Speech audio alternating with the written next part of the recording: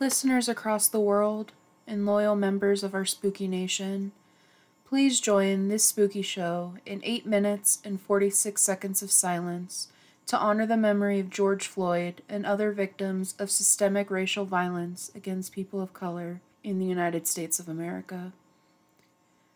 We need to do better. No one is truly free until all of us are free. Thank you.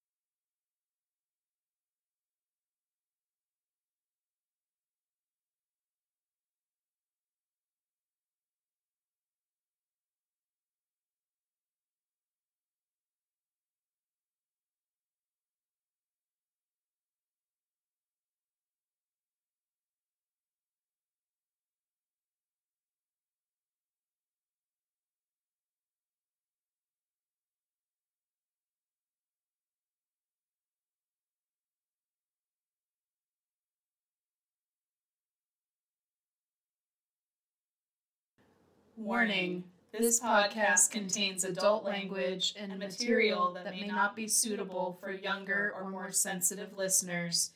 You have been warned.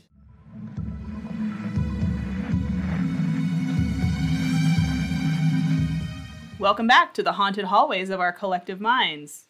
Wait, was that shadow there before? What shadow? Okay, well, just moving on. This spooky show. We are your condemned tour guides of this paranormal maze, and yes, we accept tips.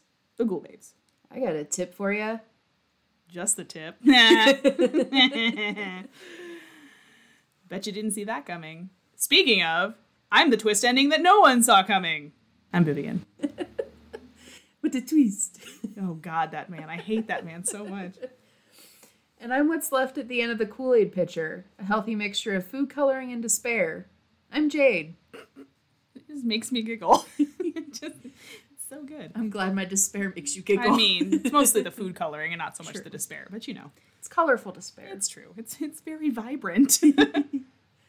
So, do you like movies, Spooky Nation? We're going to assume that your answer is yes, since we can't actually hear your answer. And so do we. Yay! Because who doesn't like movies? Yeah, crazy people. That's yeah, who. Exactly. But what do the Ghoul Babes love even more than glitz and glamour? That's right. Tinseltown tragedies. And alliteration. All the alliteration. All of it. Now, we covered some famous killings in a previous episode, but we thought we'd take another angle on this one. Get it? Like camera angles? Okay, I'll show myself out. That's right, you will. That's right. Much like Mulholland Drive, both the actual road and the film by David Lynch, Hollywood and fame can be full of sharp twists and dangerous turns, and confusing symbolism. So we thought, instead of covering celebrity murderers, we would cover some famous and sometimes unsolved celebrity demises. Grab your camera for this tour. There's more than just smog in that LA sky tonight, because we would see stars, but instead we see nothing due to light pollution. Great. Anyway, let's start things off with the story of a famous beauty and a tragic, untimely, and perhaps prophesied death. Of course, we were talking about the life and death of actress Natalie Wood. Natalie Wood, born Natalia Nikolaevna Zurenko, was born in July of 1930 to two Russian immigrants, hence why her name is so hard to pronounce. It's alphabet soup, people.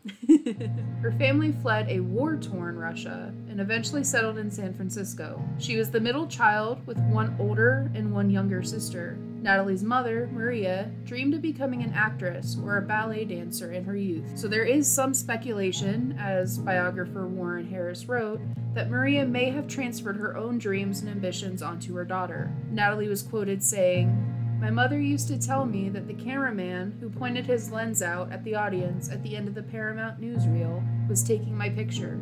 I'd pose and smile like he was going to make me famous or something. I believed everything my mother told me. That last bit will become important later on." Yes, it will. From a young age, Natalie had been noticed by people working in show business, and it wasn't long before Maria moved the family to LA in order to pursue an acting career for young Natalie. It was then that Natalia Zurenko became Natalie Wood, in reference to director Sam Wood. As a child, Natalie worked as an actress in many films. However, the one she is most known for is Miracle on 34th Street, which is her first major role. By the age of 9, Natalie Wood had been named, quote, the most exciting juvenile motion picture star of the year, unquote, by Parents Magazine. Maria played a significant role in her daughter's career, often coaching and micromanaging Natalie even after she acquired agents. She also played a significant role in her daughter's extreme fear of water. She once told Natalie that a Chinese fortune teller predicted Maria's daughter would, quote, be a beauty known worldwide, but that this beauty would drown in dark water. An incident at 11 years old, during the filming of The Green Promise, only further solidified the fear that Maria had planted in Natalie. In the scene, Natalie was to run across a bridge during a rainstorm. The bridge was to collapse, but not until after she was safely across to the other side. That did not happen, as someone pulled the bridge to collapse too soon, leaving young Natalie to fall into the rough, dark water below, breaking her wrist and nearly drowning. She was so afraid of water that even as an adult, she would have panic attacks while washing her hair, and she never learned how to swim. I think it can be like that, but I think everybody has to make their own way, you know, and I think you can do your own thing and go your own way. You don't have to rush to all the openings or do whatever, you know, those things are that rattle your cage. Yeah. And I think, we were able to spend a lot of time together and with our kids, and we have a boat. So that's a good thing for us, because we like to do things, you know, with our children. Is it tough for you to protect your privacy? Well, it's easy with the boat, because you can get on the boat and within minutes, you know, you're away, and it's peaceful. That's crazy. I mean, that's like, yeah, it's like very fortune teller, like, the gypsy was right, this is how I die. And what was nuts, too, was that it was, like, because of, there was very little, like, child labor, you know, oversight in Hollywood at the time, that's like, if that happened now, you bet your ass somebody would get sued up one side and down the other for their 11-year-old breaking their wrist on set. Especially with a momager, like 100%. Like, stage mom to the fucking hilt. But I wonder how her mom was feeling, like, because I'm assuming because she was such a micromanager in there, that she was watching this, and I wonder what she was feeling, since she was the one that got that fortune, if she was like, oh my god, this is it. This is it.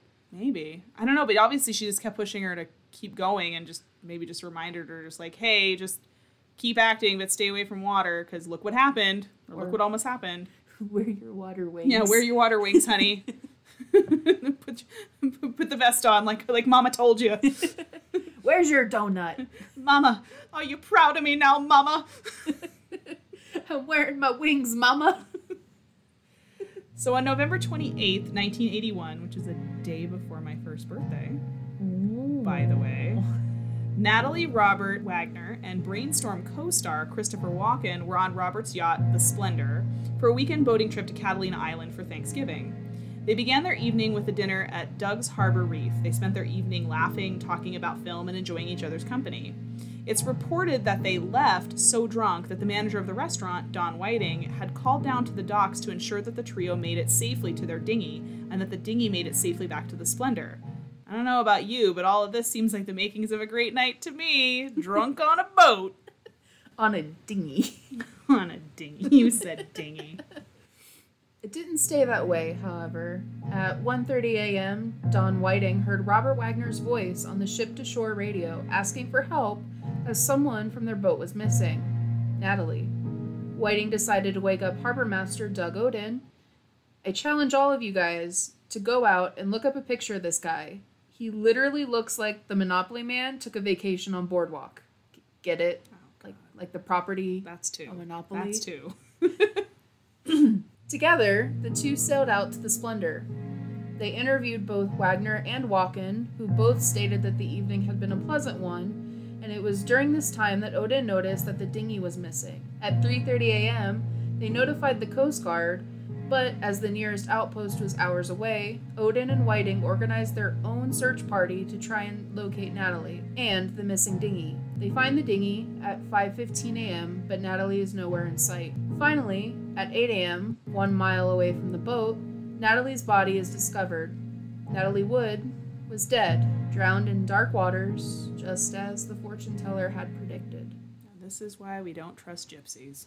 No. Or do, I guess. Or do, I guess, yeah, or take them at their word.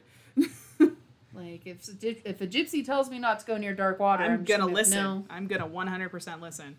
Her death was ruled an accidental drowning by LA County Coroner Thomas Noguchi. In his report, he stated that Natalie's blood alcohol level was 0.14%, and she had traces of motion sickness medication and a painkiller in her bloodstream, both of which would increase the effects of alcohol. He also stated that since Natalie had been drinking, she may have slipped while trying to reboard the dinghy, and being both drunk and weighed down by her heavy clothing, she could not pull herself back into the small vessel. Now, while this was the official ruling for the case, not everyone was so convinced that Natalie's death was accidental. Her own sister, Lana Wood, had her own doubts due to her sister's paralyzing fear of water and stated that Natalie would never have left the yacht on her own. Cause for more speculation came in November of 2011 when Dennis Davern, alliteration, folks. Alliteration again.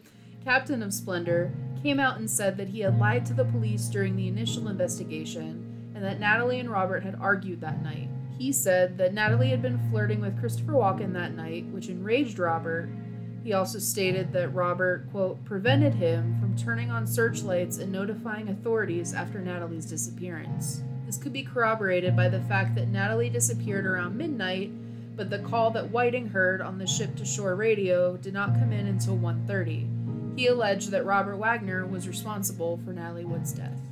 I also heard that he recounted later on that there was a fight in, like, they were all drinking. They'd all gone back onto the ship and were all hanging out and drinking together. And at one point there was a bottle of champagne that was, like, broken, like, thrown down. And Robert Wagner at one point, I guess, accused Christopher Walken and said, like, what are you trying to do? Fuck my wife? Like, supposedly he said that. And then later on he denied the fight. Like, at first he was like, no, it was just a lively political debate, and Walken was like kind of corroborated it. And then later in his biography, which Wagner wrote in like 2012 or 2013, he then admitted, yeah, there was an argument. So his details are like, he's remembering things more clearly like 30 years later, which that's a little weird. It's a little suspicious. Part of me is like, what reason aside from fame does Dennis Davern have for lying? Right. I mean, well, the only thing I could figure, because he did, like, in some of his interviews, he came across as, like, almost kind of creepily, like, not obsessed with her, but, like, that he had maybe feelings for her. And I think, and it's just in my head, and this is what I'm just thinking, that he went out, like, she was out on the boat, or she was out on the deck, and maybe was trying to do something, and he maybe approached her and tried something because he figured maybe she was drunk and, you know, she'd already had a fight with Robert Wagner and she, you know, nobody was out there. So maybe he tried to put the moves on her, and then she got pissed and was like, what the fuck are you doing? And then he dropped her into the boat and, like, pushed the boat. Like, I don't know, like. So you think that maybe it could be possible he's putting it on Robert to cover up his own? Yeah, it's possible, just because the guy's not really 100% trustworthy. Like, he sold his story to the National Enquirer and that sort of thing. So it's like, it's either clear he's in it for fame, or he's trying to cover up maybe his own misdeeds. I don't know. That's just my theory. Then in 2012, LA County Chief Coroner Lakshmanan Safisvagarian changed Natalie's cause of death on her death certificate to, quote, drowning and other undetermined factors, stating that, quote, it was not clearly established how Wood ended up in the water. Then in January the following year, the coroner's office released a 10-page addendum to the original report, stating that while Natalie may have received some of the bruises which were present on her face, arms, and legs from the water, they could not say that that was the definitive cause. Natalie was susceptible to bruising because she was taking Synthroid, a drug used to treat hypothyroidism. In February of 2018, Robert Wagner was named a person of interest in the case, though he still denies that he had any involvement. Officials did say that it was possible that she was abused before going into the water. So, what do you think? Accidental or murder?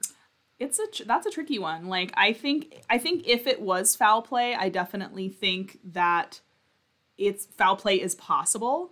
But there's not enough evidence to refute the fact that it was maybe a tragic accident. Because honestly, if she was as drunk as it seemed according to the autopsy report, that she was that inebriated, sometimes we do things in a altered state that we would not normally do. Right. You know, sometimes it gives you that's what they call alcohol liquid courage. You know, yeah, she was afraid of water and she was afraid of that, but maybe because of the fight and she was so upset and so out of her mind on booze that maybe she just wasn't thinking and decided, like, fuck it, I'm gonna get in the ship and, like, go to shore and, like, I'll show him, or, like, I don't know, like, who knows what the thought pattern was at that point in time.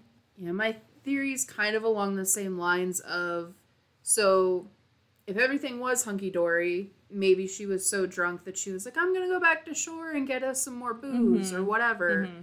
And that was a thing that happened. Right. My other theory is that if there was a fight, which some evidence is there and, you know, right, people are corroborating that there was an argument, right, that maybe she got mad, fled the scene where they were at, and then when she got out, she was feeling a little woozy, both from the drugs and the alcohol, and then maybe just slipped into the dinghy, and the rest was sad history. Right. Or then, like, you know, like the thing got tossed and then she just wasn't able to, she fell out and wasn't able to get back in it and just maybe held on to the side for as long as she was able. Because I guess when she was found in a nightgown and socks. And a big heavy jacket. And a big heavy parka, which they theorize is what, you know, kind of led to the drowning. A, she didn't know how to swim. B, the parka soaked up a bunch of water and it got really heavy. So it would have been really hard for her, A, in an altered state, and B, in a really heavy jacket to try to fight the water, and she would just got exhausted and drowned. Yeah. So I think it could be either. Honestly, it could just be a factor of either. Like, foul play, I don't think anyone will ever know unless, you know, somebody decides to confess on their deathbed, unfortunately. I think we're just being kind of stuck in the limbo of not knowing. Well, speaking of not knowing, yes, we're going to move on to a murder that we do know what happened. We do know this one. We know a lot of what happened. So I'm going to be talking about the murder of one Gianni Versace. Oh. The famous Versace assassination. Born Giovanni Maria Versace in Reggio Calabria, Gianni was the middle child. His mother, Francesca, was a dressmaker, and it is perhaps because of her influence at such a young age that Gianni went into the world of fashion too. As an adolescent, he apprenticed at his mother's shop and ultimately moved to Milan at 26 to pursue fashion design. From there, his success as a designer built rapidly. Only 1 year after moving to Milan, Versace became the designer for Biblos, a successful, youthful line by Jenny, an Italian ready-to-wear manufacturer. Think of the designers sold exclusively at Macy's or Kohl's or Target. That's kind of what he was doing at the time. Okay. Then, in 1977, he was able to design for Cruelest for Jenny, which was an even more experimental line than the one previous. The following year, he opened his first boutique in Milan's Via della Spiga, and then a few years later, he was presenting his first ever signature women's collection at the Palazzo della Permanente Art Museum of Milan, and had his first fashion show that following September. So, fun fact, my great-grandmother or grandfather, I don't remember, one of the two. I think it was grandfather. No, wrong.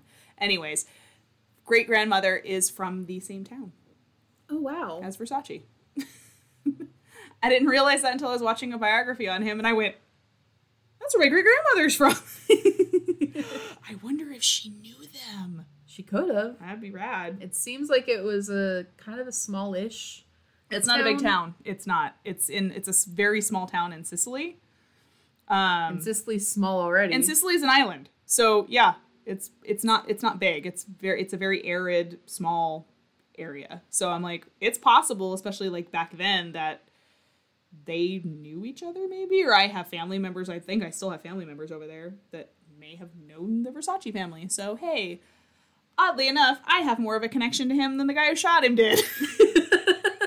But shots fired, bitch.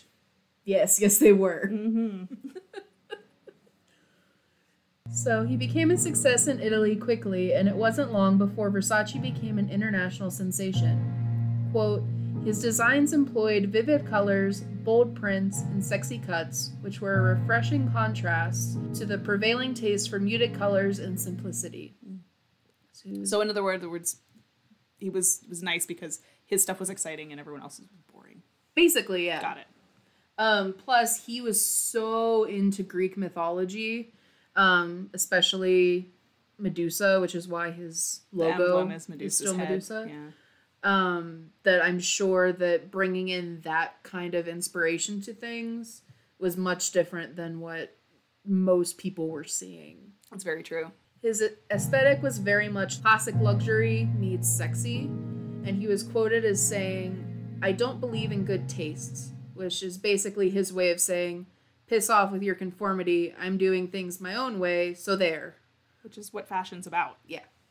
Fashion's art, and it's not like about just making the same clothes over and over. Right.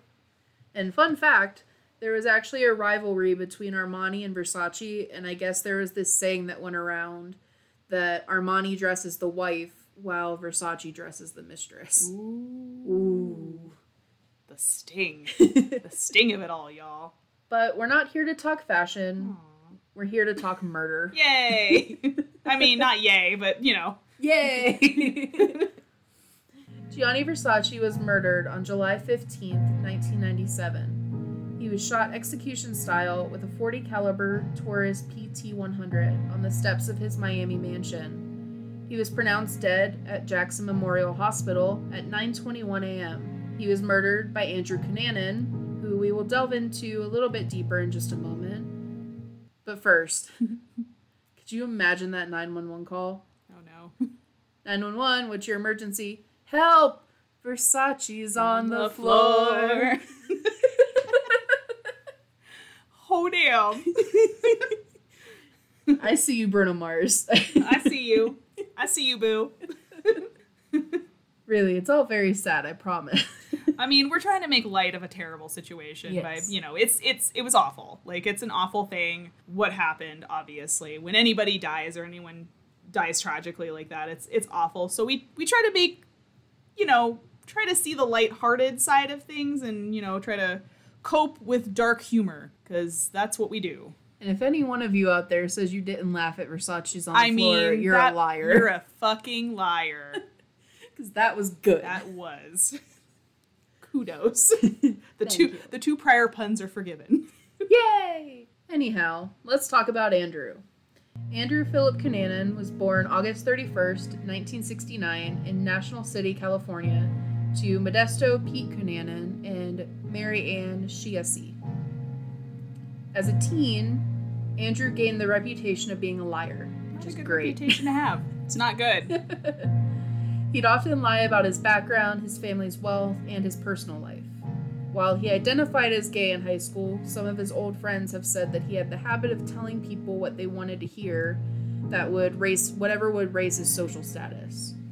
It was also during this time that he began his affairs with older, wealthy men. He was definitely a clout chaser. He was even a creep, though, kind of in high school, because I guess there was, like, in his yearbook, which I know I've told you about, and it's, like, one of my favorite facts about Andrew Cunanan, is that in his yearbook, like, I think he was voted, like, he was actually voted things, so he was a fairly popular student, you know, probably, you know, due to lying about things. So the quote in his senior yearbook that he had under his photo was, "Après moi, le déluge," which means after me, the flood, or after me, the disaster, or whatever. And it's commonly attributed to Louis XV, who died of smallpox, who's trying to, like, that was, like, his last words, or it's, like, during a battle or something like that, and basically it's saying, like, oh, if I die, shit's gonna go cray. So when all this other stuff happened later, and people went back and read that in the yearbook, it was like, oh, was he trying to say something then? You know, was he basically saying, like, hey, if I don't get famous, it's gonna be at the end for all of y'all. Maybe. Or it could have just been him being like... Just being snooty and just like, look, I know French. I know French. I'm so important and I know everything, guys. I know French words. I know French and look how classy I am. Spoiler alert, no. No. As an adult, Andrew continued to attach himself to wealthy men, quote, living off of one wealthy patron or another. He was a bit of a skis, this much is true, but how is it that he and Versace crossed paths? Well, the two men met in San Francisco in October of 1990. Versace was in town to be honored for the costumes he had designed for the San Francisco opera production of Richard Strauss's Capriccio. The two reportedly met at the VIP room of the nightclub Colossus. Versace had seen Andrew and his friend Eli Gold standing around, so he walked over to them, because that's what famous people do. You know, because that's totally believable. Right? To Andrew, he said, I know you. Lago di Como, no? He was referring to his lake house off of Lake Como. Apparently, Versace used this line a lot to try and strike up conversation with people. Kind of like the, you come here often, except more of like, you come to my house often. I thought he was, like, trying to determine if they were George Clooney or not. And then they were like, no, he's like, okay, goodbye. Because George Clooney also lives on Lake Como, so there you go. Yeah. Maybe. It could be. Like, are you... No. Turn around. Goodbye. Goodbye. According to witnesses, Andrew responded, "That's right. Thank you for remembering, Signor Versace." Eli was probably standing there like, "Bitch, you've never been to Lake Como?" You've never been to Lake Mead, ho. Just insert the "Why the fuck you lying" song. Why you gotta be lying? The three continued to talk for a bit before Andrew and Eli made their way back to the dance floor. Andrew had always talked about celebrities that he rubbed elbows with, and he couldn't wait to tell us about his chance encounter and meeting fashion designer Gianni Versace. We laughed and we said, well, good for you, isn't that something? Another tall tale, did he really meet him? Did they hang out in a limo and club it all night? Maybe yes, maybe no. By all accounts, it was a pretty nice, decent conversation, if you believe it happened. I don't believe it happened that way. I mean, this guy was like a pathological liar, so I'm kind of like suspect to believe anything he says at this point. So. Yeah, and I know that, I feel like the part is true that they were at the same club together. I don't think he was approached by Versace at all. I think he probably saw him in the same place, but I don't think there was any interaction. I think that was the end of the interaction. Well, I know that Maureen Uth, who wrote the book that the docu-series TV show that's on Netflix was based off of, she says that she got this information from witnesses and stuff. One, I don't know how many of those witnesses were just told this by Andrew. Right. If anything, if Versace did approach them, I feel like it was more of like, hey, do you know where the bathroom is? Right. Or something like that. Or like, hey, can you guys move aside? I need to order a drink. Yeah. They were like standing by the bar or something. Or like, hey, excuse me. I think you're right. I think if there was any kind of interaction, it was a very brief, like, toss off kind of a moment. It wasn't like, hey, I remember you from Lake Como. Bitch, no, you don't. Bitch, no. Like, and I feel like that he maybe conflated that into something it wasn't. Yeah, because there was even a part where he told somebody, I can't remember who, but he was like, yeah, he comes up to me and says, hi, I'm Versace. And I say, if you're Versace, I'm Coco Chanel. Calm down, queen. You're not as important as you think you are. Yeah, I feel like he's one of those people that it started off as a, hey, excuse me, where's the restroom? And it turned into him asking you to marry him. Like, yeah. It just, the story kept growing layers the more people he told, and that the quote and the interaction kept evolving and becoming more than what it was. Yes, for he sure. had a tendency to do that. But how did we get to the point where Andrew Cunanan murdered Versace in cold blood? Well, first, we must start at the beginning with the murders that preceded Versace's assassination. Yes. Andrew Cunanan's rash of spree killings began when Jeffrey Trail, a very close friend that some say he was obsessed with, moved to Minneapolis. Not long after, David Madsen, whom Andrew had declared was the love of his life, also moved to Minneapolis. Y'all see what's going on, I'm right? connecting the dots, and it's in the shape of a dick. I mean, you're not wrong. I'm not. Andrew felt abandoned and saw Trail and Madsen's friendship as a betrayal. April 24th, 1997, a night that would be deemed the Last Supper, was the night that the old Andrew died and the new, murderous one emerged. Andrew had a very unique personality. He was quite a grandstander. He was one to leap up from the table if anybody should join the table, introduce him with first and last names. He was a gregarious individual. He would always insist on being placed in the front room, which looked out onto the street, so that he could see and be seen. April 25th, Andrew decides to go to Minneapolis for a weekend stay with David Madsen. Prior to his trip, friends had warned Madsen that Cunanan was not acting like himself.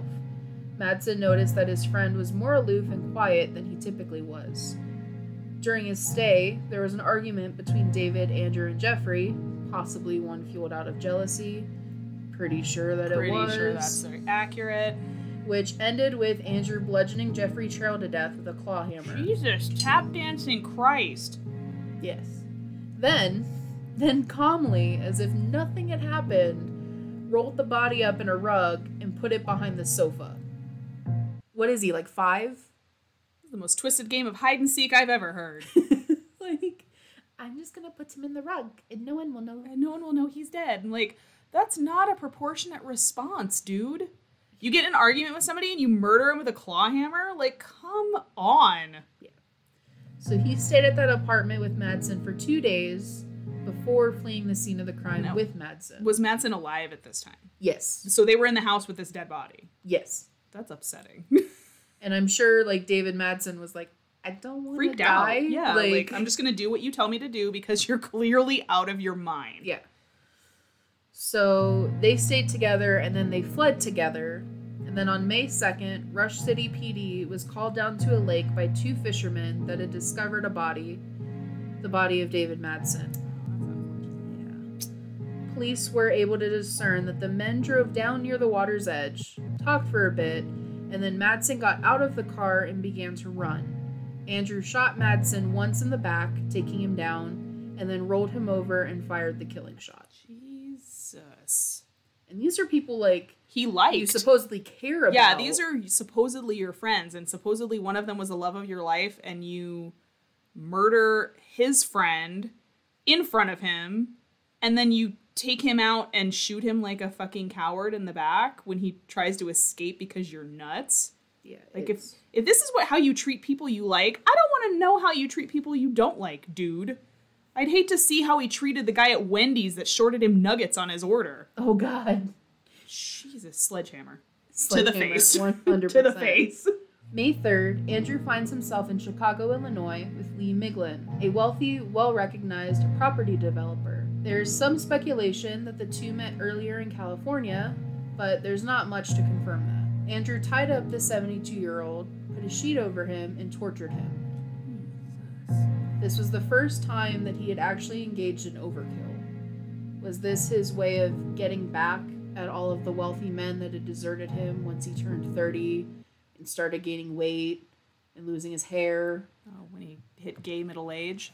Yes. Yeah, I guess. I mean, I've heard that's a thing, but most people I know that have hit that landmark don't celebrate it by going and tying up 72-year-old real estate developers and torturing them under a sheet. No. Again, not a proportionate response. Like, oh, usually people they just didn't like you. Yeah, usually they just cry for like 2 days, eat ice cream, post vague book statuses on Facebook, and then just get the fuck over it. So at this point, Cunanan was wanted by the FBI, who had put out a countrywide APB for his arrest. Andrew had stolen Miglin's silver Lexus, and the FBI was able to track his movements from the phone located in the car that Cunanan was using. Idiot. What a fucking knob. Right? Like, this is either you're too stupid to live, or you just don't care at this point, and I'm pretty sure if the cops would have actually caught him and shown up, like, he probably would have just done whatever. Like, I think maybe it was just like, I don't give a shit. Probably a mixture of that and I'm smarter than you. Yeah, you're not gonna catch me because I'm too brilliant. I know French. Like, good. How do you say you're under arrest, bitch, in French? I don't know the answer to that. May 8th, Pennsville, New Jersey. Cunanan arrives at Finn's Point needing a new ride. He pulls up to the cemetery where he meets William Reese, the cemetery caretaker. William was packing up for the day, and Cunanan asked if he could have a glass of water because he wasn't feeling well. William lets him in, and Cunanan kills him with 1 bullet, then steals his car. Crime spree. Douchebag. Douchebag crime spree. Yes. Douchebag crime spree. Douchebag crime spree. It's 100% his theme song. Very much so. Very on brand. It's very on brand. So May 12th, Miami, Florida, Cunanan arrives in Florida with a plan to lie low and wait for the perfect time to strike. He paid a month's rent in advance at Normandy Plaza and spent his days loitering around the city and on the beach. When he needed money, he took a gold coin that he had stolen from Miglin to a pawn shop and got $200 for it. The pawn shop owner asked for ID and address, and since it was all he had, he gave the owner his real information, y'all. Not a criminal mastermind, everyone. They gave him his real ID and where he was staying at the Normandy Plaza. And theoretically diary entries, a lock of his own hair, fingerprints. But it gets better. Oh, God. I don't know who was the bigger idiot, Cunanan or the police, who ignored the forms that the pawn shop owner handed over that had where Cunanan was staying.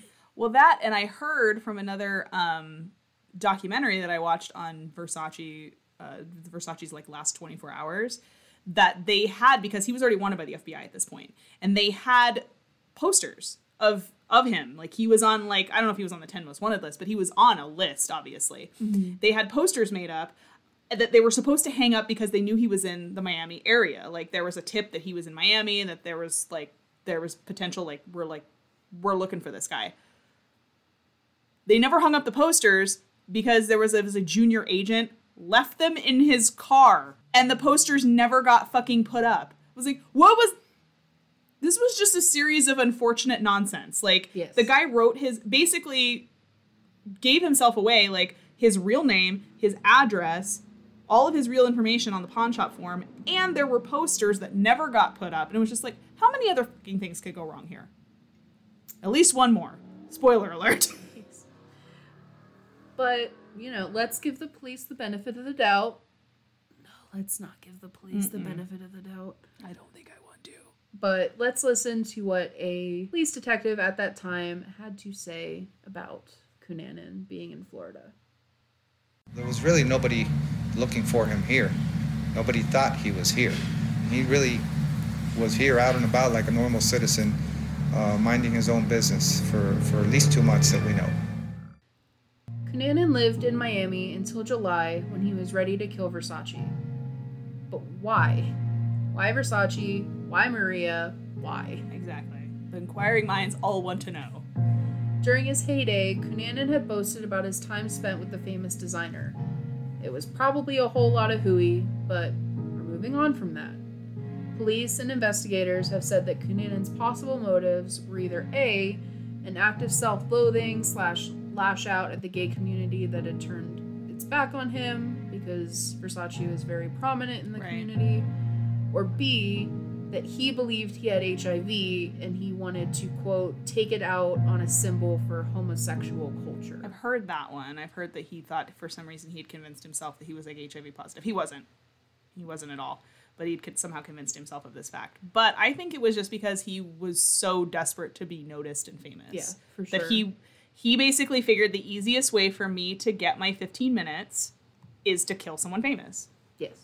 Whatever the reason, like we said, he had gotten his notoriety and his 15 hours of fame by killing Versace. That's way more than minutes. Yes, way more than minutes. His name was everywhere. His face, what he did was the headline news across the world. While he was able to escape July 15th and live under the radar for a few days, Cunanan's spree came to an end on July 23rd. He evaded the police for a week. A whole week. In Miami. Yes. That's a busy city. That's insane. That's nuts. Maybe the posters would have helped. Oh, wait. Jerry, I'm sorry, guys. Sorry, it was my first week on the job. I just got him from Kinko's and I forgot him in the car, okay? Doug ate your yogurt. God damn it, Doug. Is that true? Like, just throwing out whatever to get the pressure off his back. A caretaker for a boat that was in the harbor that resided just off of Ocean Drive near Versace's house stumbled upon Cunanan when he came in to check on the boat. He immediately went to call the authorities. A shot was fired. Authorities got to the harbor, and after hours upon hours in a standoff, they threw tear gas into the boat. When they entered, it was then that they realized that Cunanan had shot himself, not at the caretaker. They had been having like a 10-hour standoff with a dead guy. What did we say about not giving them the benefit of the doubt? Were these the Keystone cops? They must have been. I don't. God. First string was on vacation or something. Yeah, maybe like everyone was out of the office that week, and it was just the second string up to bat. I guess it was all the rookies on duty that week. I don't know. Though he couldn't have known that was going to happen, that really was just another F you, I'm smarter than you to the police move on Andrew's part. That's true.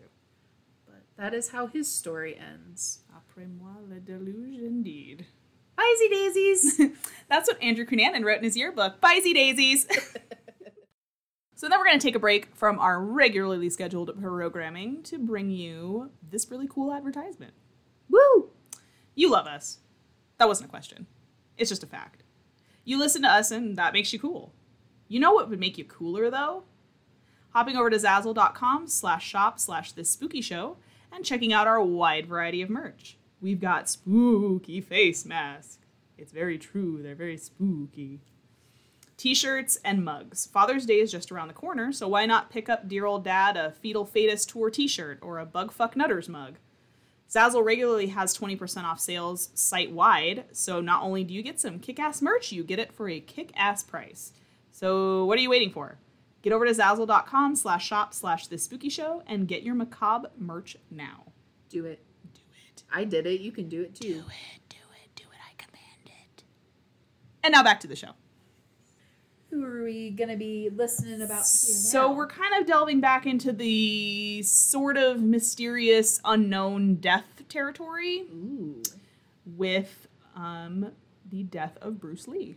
Oh, no. Yeah, this is a sad one. This one bums me out. Not that death doesn't generally bum me out, but this one's an extra bum out kind of one for me. When Bruce Lee awoke on the morning of July 20th, 1973, he was a fit and healthy movie star on the top of his game. He had spent the morning meeting with producers about his next film project and spent the afternoon at a friend's house. His fame was rapidly on the rise, and the future looked bright for the 32-year-old star. By nightfall, he lay dead on a mattress on the floor, leaving a shocked world to wonder, how did Bruce Lee die? How did he die? He is one of the healthiest human beings ever, so that is a very good question. To answer that question, we need to backtrack a bit. Bruce Lee was born Lee Junfan on November 27th, 1940, in a hospital in the Chinatown area of San Francisco. He was born in the year and the hour of the dragon, which according to tradition is a, quote, strong and fortuitous omen. Lee and his parents would return to Hong Kong when he was 3 months old. I, however, was born in the year of the monkey, which just means apparently that I throw poop. I was born in the year of the dog, so it just means I yap a lot. I mean, dog's better than monkey. It's true, I do like dogs. I don't like monkeys. I'm upset about my zodiac sign. I'm not having it. I'd like to return it. At least I you would weren't born in the year of the pig. I mean, pig is better, Or though. rat. Rats, any of them are better than monkey, in my opinion. Like, monkey's the worst one. There could be a year of the stone and you'd be like, yes! I would choose that. I would choose year of the rock over monkey. I would choose year of the dog turd. That the monkey throws. I would choose year of the episiotomy. Year of the chafed nipple. I could keep going. I mean, ugh.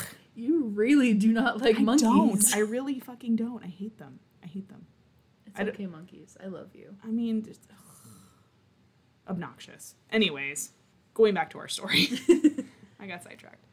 Lee's father was a famous Cantonese opera star, so Bruce was introduced to the stage and films early on in life.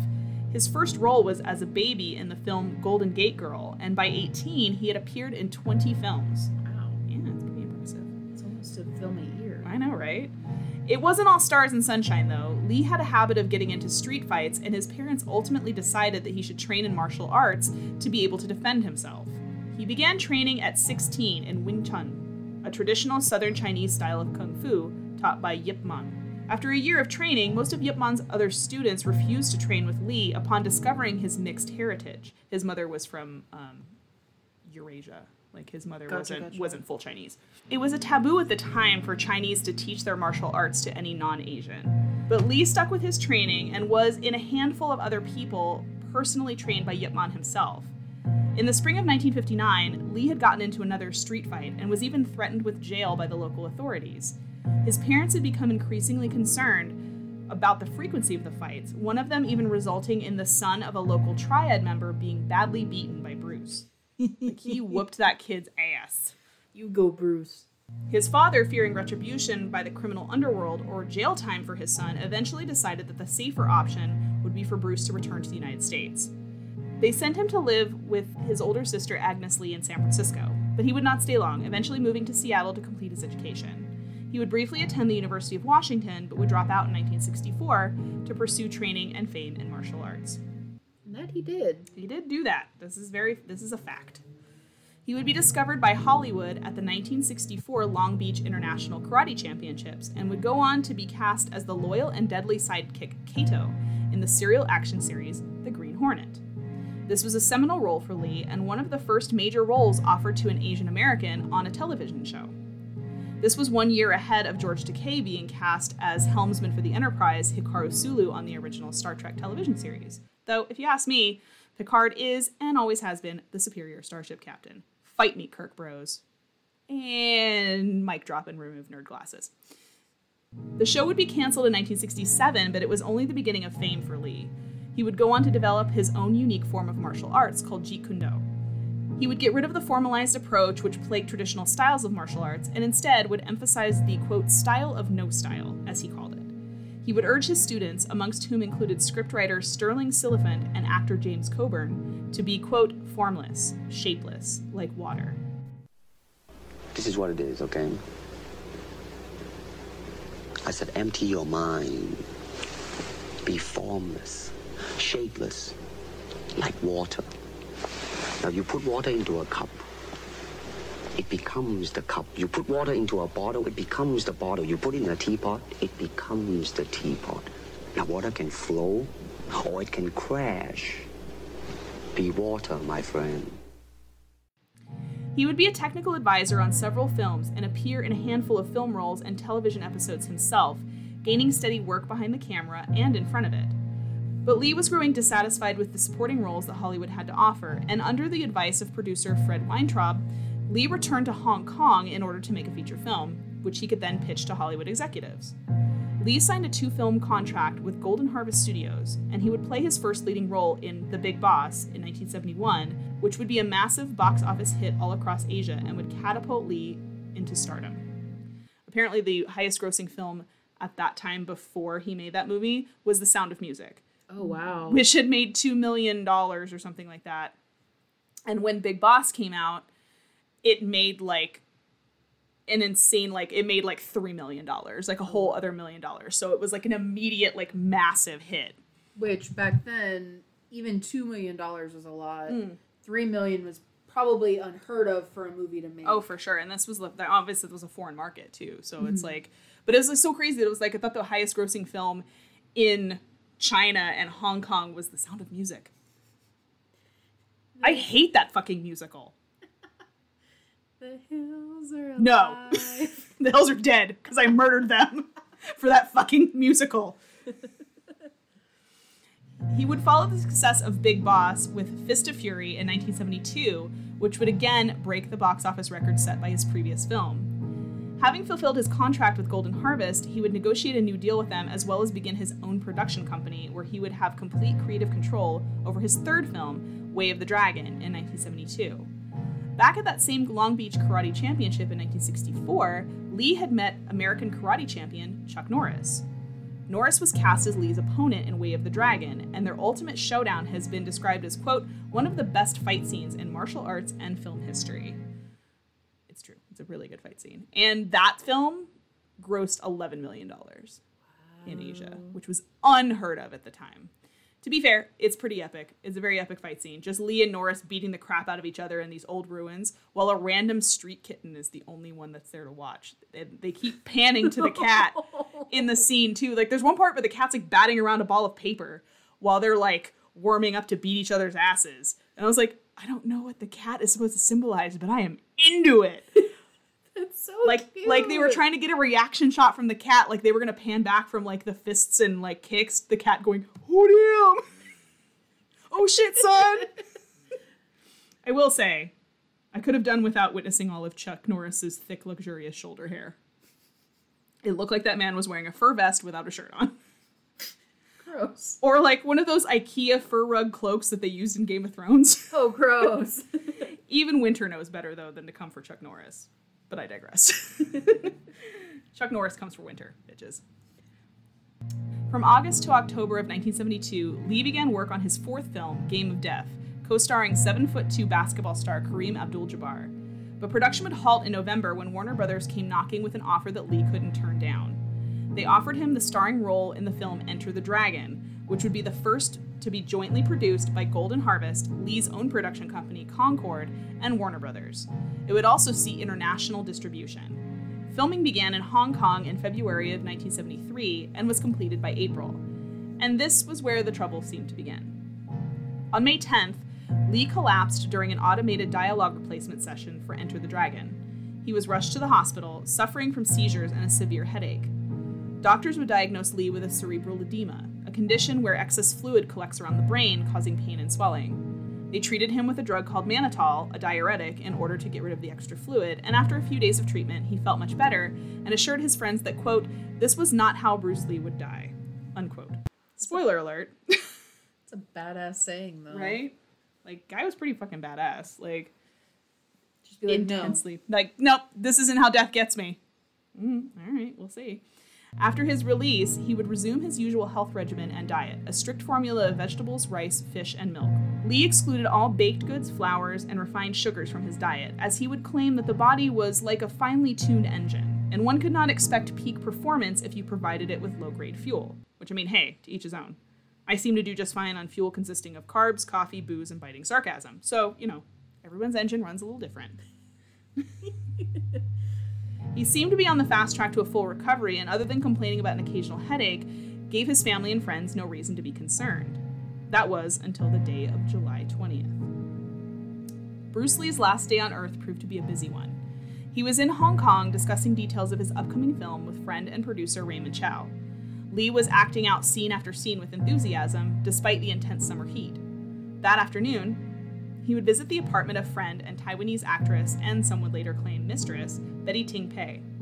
They spent the afternoon alone together and then made dinner plans for the evening to meet up with Raymond Chow in order to finalize the movie deal. At approximately 7:30 in the evening, shortly before they were due to leave for dinner, Lee complained of a headache. Ting Pei would give Lee a commonly prescribed painkiller called Equagesic, which contained aspirin and a mild tranquilizer, mepromobate. Lee would retire to bed after taking the drug. After a few hours, Lee still hadn't woken from his nap, and Ting Pei would go upstairs in order to rouse him. She would find him in the bed, unresponsive. She called Raymond Chow, who came to the house and also attempted to wake Lee, but to no avail. They then phoned a doctor, who would spend 10 minutes trying to revive Lee before he was finally sent to the hospital. But it was too late. By the time he arrived at the hospital, Bruce Lee was pronounced dead. He was 32 years old. How had this happened? How had such a seemingly healthy man succumb to such a mysterious and timely end? Well, we're going to get into that. The autopsy showed no signs of external injury, but revealed that his death had been caused by severe brain swelling. Excess fluid inside Lee's skull had resulted in a 13% increase in brain size. Yeah, talk about a major fucking headache. Jesus. Your brains are coming out your nose at that point. Yeah. Friend and producer Raymond Chow claimed that Lee's death had been an allergic reaction to the drug he'd been given, and the coroner's report seemed to support this claim. The coroner formally reported, quote, death by misadventure due to a second cerebral edema brought on by the drug Equagesic, which I guess death by misadventure kind of means, like, you knew the risk, but you did it anyway. So it's different than, like, an accidental death of, like, you took it not knowing. This was like, yeah, this was a risky drug, apparently, that according to the coroner, that he felt this was a risky concoction, and he just took it and went ahead with it anyway. Gotcha. Several subsequent investigations seemed to back up these claims, but that didn't stop a torrent of conspiracy theories that sprung up in the wake of Lee's death. Some claim he'd been poisoned by either Ting Pei or a member of the Chinese underworld as a result of Lee's staunch refusal to conform to traditional Chinese standards of not teaching martial arts to non-Asians. A disagreement which had led to a famed showdown many years earlier between Lee and fellow martial artist Wong Jack Man. And I guess he beat the guy's ass. As one do. Like, in supreme fashion did he beat this man's ass. Like, the guy even said later, he's like, I went over for, like, a friendly handshake, and he advanced forward and tried to take my eyeballs out. Damn. Like, Bruce Lee was not fucking around. This was like, no, dude, this isn't a friendly, like, how you doing, buddy? This is like, you're basically challenging my reputation and my status in the community, so I'm gonna come at you. Mm-hmm. Like, this was not, this was not a fucking ice cream social, dude. Chuck Norris, a close friend and former co-star of Lee's, would later claim that there had been a fatal interaction between the muscle relaxants that Lee had been taking. Bruce was 32 years old. Let me explain something about his death, too, because there's, I guess, so many, rumors that are going about how he passed away and so forth, about touch of death and drugs and so forth. And so I'd like to clarify that before we go on with the demonstration. Is Bruce, in 1968, he was pretty heavy in the weightlifting, as you could tell. He was very well built. And he was lifting weights one night with Kareem Jabbar, who was a student of his when he was in Los Angeles, playing at UCLA. And he tried to lift too heavy weights, and he ruptured the disc in his back, and he was laid up in the hospital for 3 weeks. In fact, the doctor said that they didn't know if he'd be able to walk again or not. But of course, with a person like Bruce, who's got the drive and determination to achieve anything in life, he was up in about a month, and within 3 months, he was as strong as he ever was. But he had constant back pains from that day on, and he was having to take medication to keep the muscles in the back loose and relaxed. So what happened is that when he was in Hong Kong preparing for his next movie, he was working with a girl named Betty, and who was going to co-star with him, and he got a severe headache. So Betty gave him some antibiotics for the headache, and with the medication he had taken for his back and the medication he had taken for his headache, they reacted to each other and made his brain swell up, and it created an aneurysm, or ruptured blood cells in his brain, and that's actually what happened. So if anyone asks you what happened, you can tell them the true story. This only sparked more debate about what other substances Lee had been taking prior to his death. Stimulants, herbal supplements, or even steroids maybe to stay on top of his game?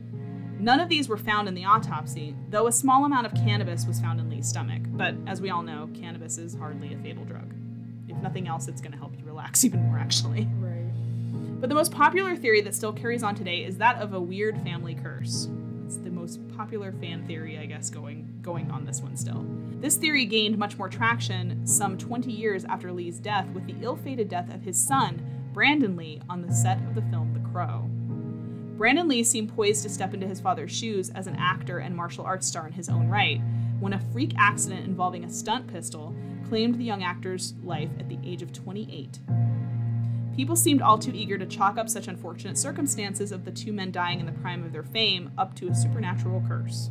Kind of like the Kennedy curse. Kinda, yeah, something like that. It's like they think that, I don't know if they think somebody at some point like put a hex or a curse on the family, and just because no one else has really encountered any kind of, like, his wife never did. Mm-hmm. He had Brandon Lee, and then he had a daughter as well, and like she's never encountered any like anything bad that's ever happened, other than obviously her dad and her brother dying, which obviously are shitty, but she's never encountered any kind of like premature death or anything like that. So I don't know. The Kennedy curse only affected the men too. That's true. This is a fact. And I mean, like, his wife's obviously not part of his bloodline, so it would only affect, offspring and things like that. So I don't know. It's something interesting to think about. And while there is no evidence of Lee or his family ever getting on the wrong side of a witch doctor or shaman that I know of, more than likely this was simply the tragic mishap of a fatal overdose due to underlying health conditions. Even more recent theories have posited that Lee actually had suffered from heat stroke prior to this, and that exacerbated his edema. Either way, there is no doubt that Lee himself, ebullient and dramatic, may have enjoyed a bit of mystery surrounding his final hours. He probably would have. Right. He was kind of like, he was an interesting dude. Like, if you sit down and like listen to interviews with him, he was a very interesting guy. But what do you think, Spooky Nation? Was this a case of a curse, an accident, or foul play? You decide. I'm leaning towards accident, because Yeah. Bruce Lee just seems like too much of a badass to, like, for someone to want to take him out. Yeah, I think even Death would kind of question that one. Like, Death would show up for him and go, no. No, I'm gonna come back. I'll come back when you're like 90. Is that cool? Like, I feel like I might be able to take you then. But only in your sleep. Because I feel like if you're awake, you'll still kick my fucking ass. Like, he would have kicked Death's ass. Like, I do think, honestly, I don't believe in the whole curse thing. Now, what did happen to his son is really unfortunate. And I just think it's just one of those weird, ironic things that happen that just, I don't think there's any kind of correlation to his father's death. I don't think there's a curse on the family. I do think that because of, and what makes sense, what like Chuck Norris said, that he had hurt his back prior to this, like really badly. Like he had hurt his back and he was on muscle relaxants. Plus, if he did indeed have heat stroke does, from what I've heard, it does tend to alter your brain, in that it makes you very susceptible to get it again. Like it could have made it more susceptible to the swelling, to what the interactions with the medications he was taking. And at that time, Equagesic was a very commonly prescribed medication. It was very commonly prescribed. So there weren't really any other deaths associated with it. But if he was taking muscle relaxers like somas and other things, you never know how all those things are going to work in your body. Like, you just don't know. Because the pain medication had a sedative in it. Yeah. Plus he's taking muscle relaxers, which are a sedative. Yeah. Plus he's taking cannabis, which is also a sedative. Yeah, so it's like, I think just a lot of, and who knows with the heat stroke also causing a reaction. So it's entirely possible that I think it was just an unfortunate confluence of drugs that he was taking. And dude, if drugs can take out Asian Superman, shit, Jesus Christ. Asian Superman. He was Chinese Superman. Like, true. Watch that video of him playing ping pong. It is ridiculous, and it makes you go, was Bruce Lee human? I think when he died, he just transcended to another level of consciousness that we just don't understand. Like, he didn't die so much as he just removed himself from this world because he was so, like, pinnacle of amazement. He's the one that could use the never born, never died, 100%. only visited for a brief Fuck you, period. Osho. That's Bruce Lee's epitaph. Fuck off. But, like, dude was insane. Like, insane martial artist. If you haven't seen, then they did finish the one movie he had started, was finished posthumously and was released after his death. So Enter the Dragon was released only 6 months before he died. And that was his biggest hit film, which is hugely famous. And then the one he was working on with Kareem Abdul-Jabbar was completed posthumously after he died and was released after his death and is also a big hit. Not as big as Enter the Dragon, but it was released, like, I think a year maybe after his death. So. Well, sadly, Spooky Nation, we have come to that time where we have run out of time for today. I'm so glad we had this time together. You should follow us on social media at This Spooky Show on all platforms. Don't forget to check out our Patreon page where you can sign up for just $1 a month to help the show grow and to get some exclusive content. Yes. Like shout outs. Woo! We want to shout out Lily, our newest cult initiate, and Connery, our newest shadow person emissary. Thank you both so much for your support and for listening and all that you do. And thank you all as well for listening. Yes, thanks, guys. We appreciate you. We do. And do you want to believe, Spooky Nation? Yes. If so, join us back in 2 weeks when we ask, and probably not, answer the question, are we alone in the universe? In episode 25, The X-Files. X is for extraterrestrial. Area 51 and alien encounters. I'm proud of that title, by the way. It's a very good title. Thank you. Heads up, there's going to be a lot of X-Files references, so get up to speed, get on my level. And just right now, go ahead and go make your tinfoil hats. You'll need them for next episode. Yes. Mine's in the shape of horns. I don't know where I was going with that. I haven't made mine yet, but I'm thinking Or a mohawk. Great minds. Already. It's already happening. The brainwaves already confluencing. I'm just saying, we stopped at that alien brothel, and this is what happens now. Now we're mind melding. Oh, no. Guys. We're slowly becoming the same person. Shit's real. Holy shit. But until then, stay spooky, friends.